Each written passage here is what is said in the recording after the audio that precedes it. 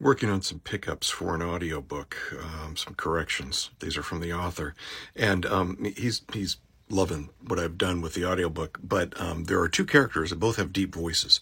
One of them, his name is Knox, and he's very enigmatic, and so I wanted to make his voice almost computer generated.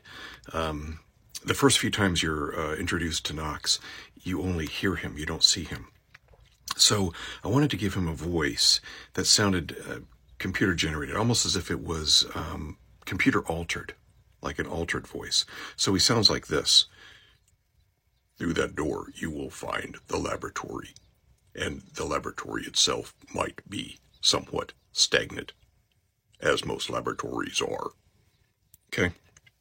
The other voice in the room is a scientist, a doctor, and his name is Chase, Dr. Chase, and he sounds like this. Well, I'm not quite sure about that. So they're similar, right? So when they're talking together like this, Knox, and like this, you can tell that there could be a problem with that. Interestingly enough, I actually borrowed, if you ever watched Pee-wee's Big Adventure, the first Pee Wee Herman movie out of two, I think, behind the desk at one point in a hotel, Pee-wee plays a character, a bellboy, or a desk clerk, and he says, "Paging Mr. Herman. Mr. Herman, you're needed at the front desk," or something like that. I borrowed that voice for Knox's character.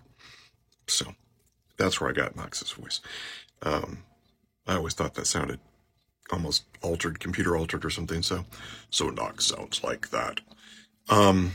Anyway, point being, I had to alter Chase's voice. I had to bring it up a notch in tone during that conversation, just so you could tell the difference between them. So, because he was the author, brought back the point that I needed to do something to change it out. So I had to make him, and I had to add a little bit more personality to Chase's voice. So to Chase, his character, so you could tell the difference between the two of them.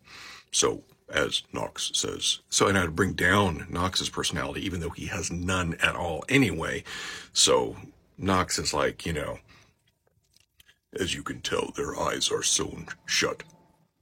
And then Chase is like, well, there's something there, though. There's something in this room.